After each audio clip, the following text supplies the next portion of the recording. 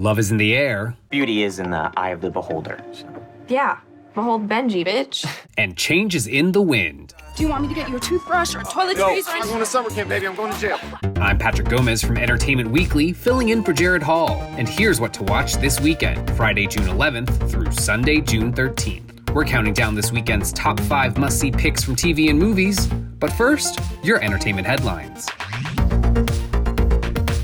Who's ready for another trip to Middle-earth? An original anime feature set years before the events of the Lord of the Rings trilogy is officially in the works. Titled The Lord of the Rings: The War of the Rohirrim, the film will center on Helm Hammerhand, the King of Rohan, who is the namesake for the legendary Helm's Deep. This anime feature is in addition to the highly anticipated Lord of the Rings TV series coming soon to Amazon Prime Video. Speaking of Amazon Prime Video, This Is Us star Milo Ventimiglia is set to reunite with Gilmore Girls creator Amy Sherman-Palladino when he joins the cast of The Marvelous Mrs. Maisel. No word yet on what role Ventimiglia will play on the upcoming 4th season, but this makes him the second This Is Us star to join the period dramedy after Sterling K. Brown was added to the cast last season. And in the music world, Lorde's new single Solar Power leaked early onto streamers Thursday, just hours before the singer released the video of the track. Solar Power, which Lorde wrote and produced with Jack Antonoff, is the title track for her upcoming 3rd album. Lorde says the record is infused with, quote, that infectious, flirtatious summer energy that takes hold of us all. I think I speak for all of us when I say we're definitely ready for that energy. For more on those stories, plus other news, reviews, interviews, and more, head to EW.com. Number 5. And now, we're dead excited to reveal this weekend's top 5 picks.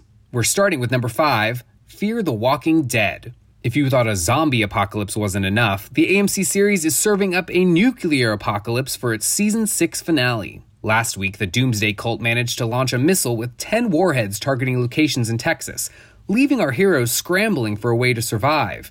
And Daniel may have found one. Here's a clip from the finale. How's it looking here? The base mates and I'll go. You find anything? Yeah, a bunker. What bunker? One where they're holding Alicia. One where we can all ride this thing out. Old hotel about 15 miles east. So he just told you where it was? It's funny what you can get a true believer to spill when you pull them away from their leader. Why should we believe him? You got a better idea? Yes. I was with the radio. I heard a voice broadcasting coordinates, and the voice said it was a safe place to go to, and I wrote them down. Who said that? Daniel, who was broadcasting? Was it Morgan?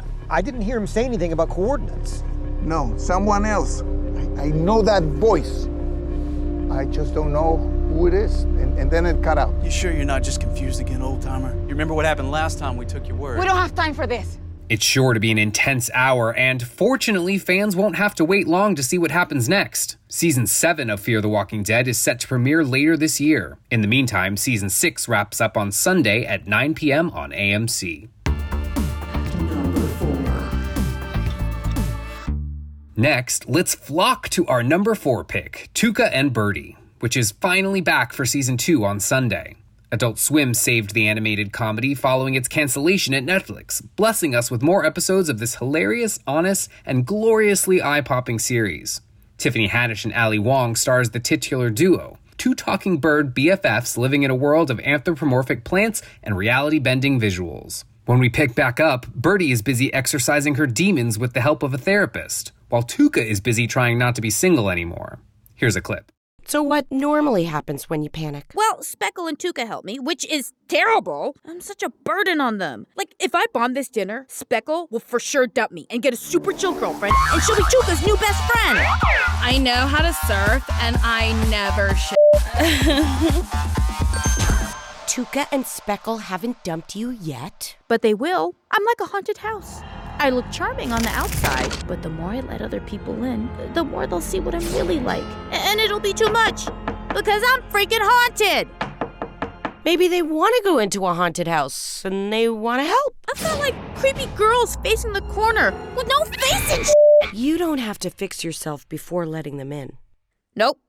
I didn't come here to not fix myself. I could have done that in not therapy. I'm here because I'm fixing to get fixed. Sounds like this show hasn't lost any of its wit and wisdom in the flight between platforms. You can tune, get it, tune, into Tuca and Birdie Sunday at 11:30 p.m. on Adult Swim.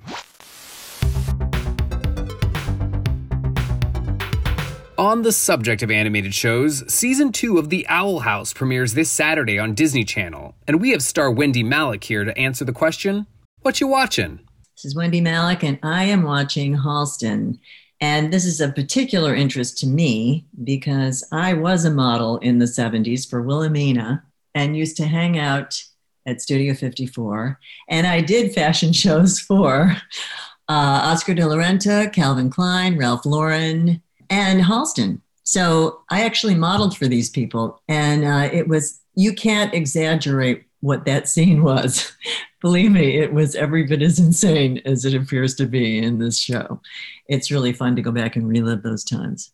And I think the woman playing Liza Minnelli deserves an Emmy. That's former Smash star Krista Rodriguez, who plays Liza Minnelli.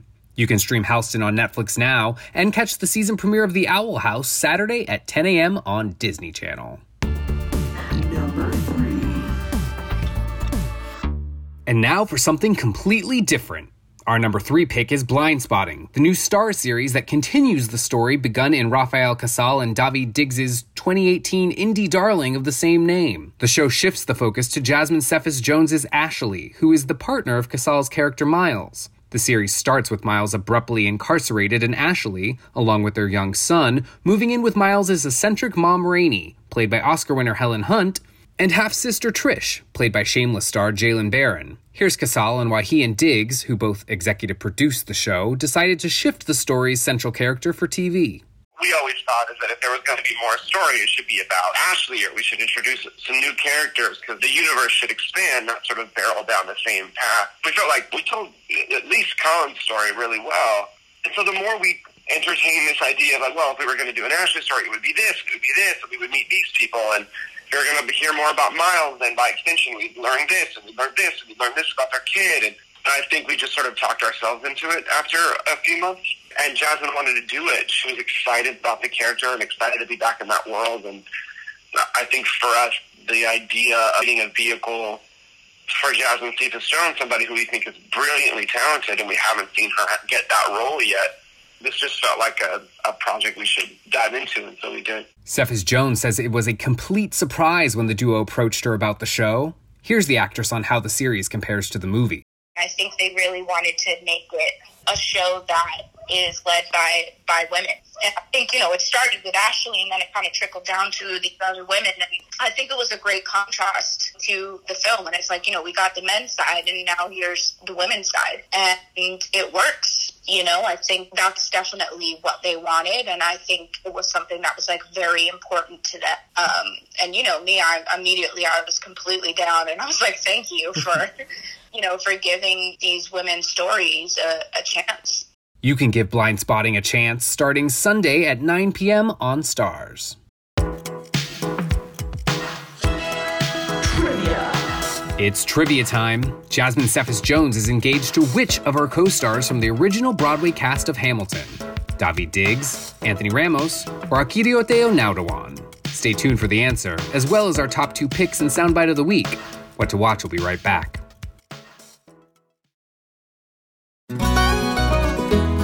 Hey everyone, I'm Sid Evans, editor-in-chief of Southern Living and host of Biscuits and Jam. Since 2020, I've been interviewing musicians, chefs, authors, and other Southern icons about their family traditions, their faith, their favorite meals, and of course, what it means to be Southern. And I'm excited to announce Season 5 of our award-winning podcast. Join me every Tuesday for new conversations with some of the most interesting and influential Southerners around. Be sure to follow Biscuits and Jam wherever you get your podcasts. You can also find us online at southernliving.com/biscuitsandjam. Welcome back to EW's What to Watch. The multiverse was shaken this week by the debut of Marvel's new Disney Plus series Loki, and shook by one particular line from the series premiere. After his arrest by the Time Variance Authority for wreaking havoc across the timeline with the Tesseract, Loki was quick to blame the time-traveling Avengers for his actions. All of which leads to our soundbite of the week. Oh, believe me, you can smell the cologne of 2 Tony Starks. Wow, even in death, Tony Stark isn't safe from roasting. Then again, is any Marvel character ever really dead? Loki being Exhibit A. You can catch up with the Loki premiere on Disney Plus now. 2. On to our number 2 pick, Hulu's Love, Victor. The Love, Simon spinoff returns for season 2 today with a newly out-of-the-closet Victor entering his junior year at Creekwood High. But being out brings new challenges as Victor faces a family struggling with his revelation, a heartbroken ex-girlfriend, and the difficulties of being an openly gay star athlete, all while navigating the excitement of his relationship with Benji. Here's a preview. Mom, Dad, I'm gay. You are literally dating the most gorgeous guy at Creekwood. Well, I mean, beauty is in the eye of the beholder. So. Yeah, behold Benji, bitch. Hey, so we should probably talk about what we're gonna tell everyone. I wanna tell people. I'm ready. No more hiding who I am. Everyone thinks coming out is easy these days, but it's not. My own mom can barely even look at me. Between my dad getting engaged and Veronica getting pregnant. Hi, guys. I wanted to figure out where I fit here. Did you figure it out? Sorry, I'm late. Queens before peens. Say the word and I will ditch these gays like a corporation after Pride Month. Lake clearly remains the show's comedic MVP. We also have some new faces joining the ensemble this season. Here's EW Sydney Buxbaum on one of the standouts. There's a new character, Raheem, played by newcomer Anthony Keevan, who I think is going to become an instant fan favorite. He's, I think, 1 grade younger than Victor at Creekwood, but he's already this out and proud student at school. He just still hasn't come out to his Muslim parents. And so his storyline and how he connects with Victor is like really touching and brings out a lot of what Love, Victor does best in telling better, more inclusive stories than what we usually see in these mainstream rom-coms. We're loving it already. You can hear more from Sydney on the latest episode of our What to Watch video series. And you can binge season 2 of Love, Victor right now on Hulu. Number 1. And now, let's loop you in on our number 1 pick. It's Lupin, or Lupin rather. The hugely popular French Netflix series is back for a second season, with 5 more hours in the adventures of Omar Sy's gentleman thief Arsène Diop. His quest for revenge against the wealthy and powerful Hubert Pellegrini has torn his family to pieces, and our hero now has to think of a new plan, even if it means putting himself in danger. EW digital director Shana Naomi Krochmal is one of the many EW staffers who fell in love with this show over its first 5 episodes. She now joins me to discuss Lupin and what lies ahead in season 2. I feel like I have to say that there is an entire Slack channel of EW folks who love this show and just needed to talk about it more. So I am here on behalf of Team Lupin from EW. I know that you're super excited for season 2, but before we even get to that, tell us a little bit about how you would describe this series to someone that knows nothing about it. The show overall is amazing. This is a Netflix series. It's in French.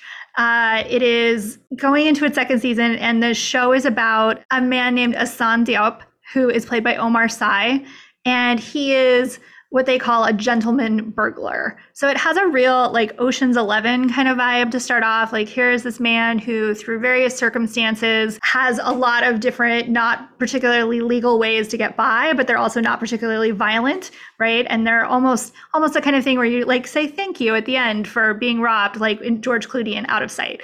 So it has that kind of vibe, but it is also has this whole literary tradition more similar to Sherlock because it's based on a series of very, very popular French novels. So it's sort of like if you had taken Sherlock Holmes and made a show about a man inspired by Sherlock Holmes to go and solve crime on his own, but who was not actually Sherlock. So it has a little meta level to it. And there have been multiple adaptations of the Lupin novels over the years.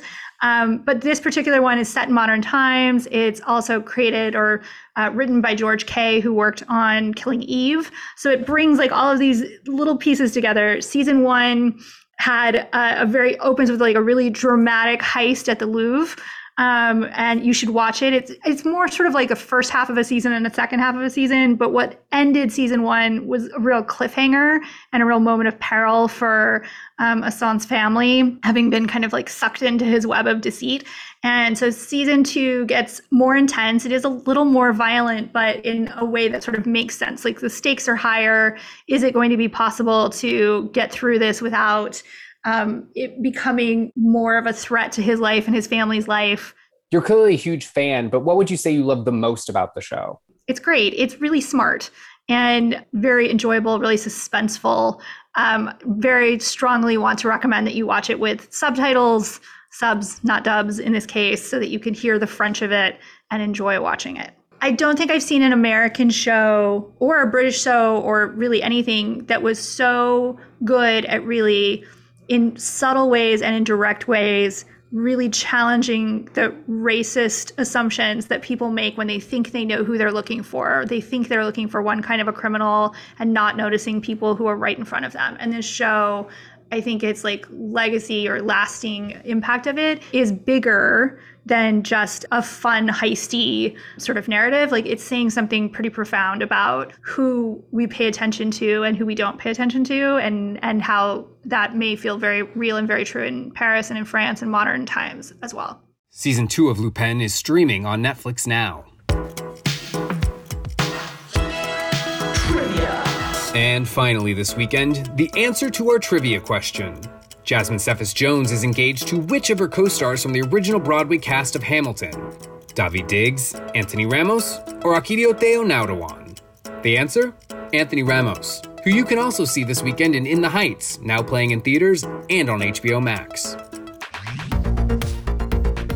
That's our show for this weekend. We'll have more news and must-see picks for you on Monday, so be sure to follow or subscribe to What to Watch so you don't miss our daily recommendations, more of which can be found at EW.com.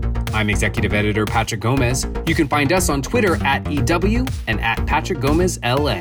Thanks for listening and have a great weekend. What to Watch. Today's episode of What to Watch was written by Tyler Aquilina, edited and produced by Joshua Heller, hosted by Patrick Gomez, and executive produced by Shane and Naomi Krochmal and Carly Houston.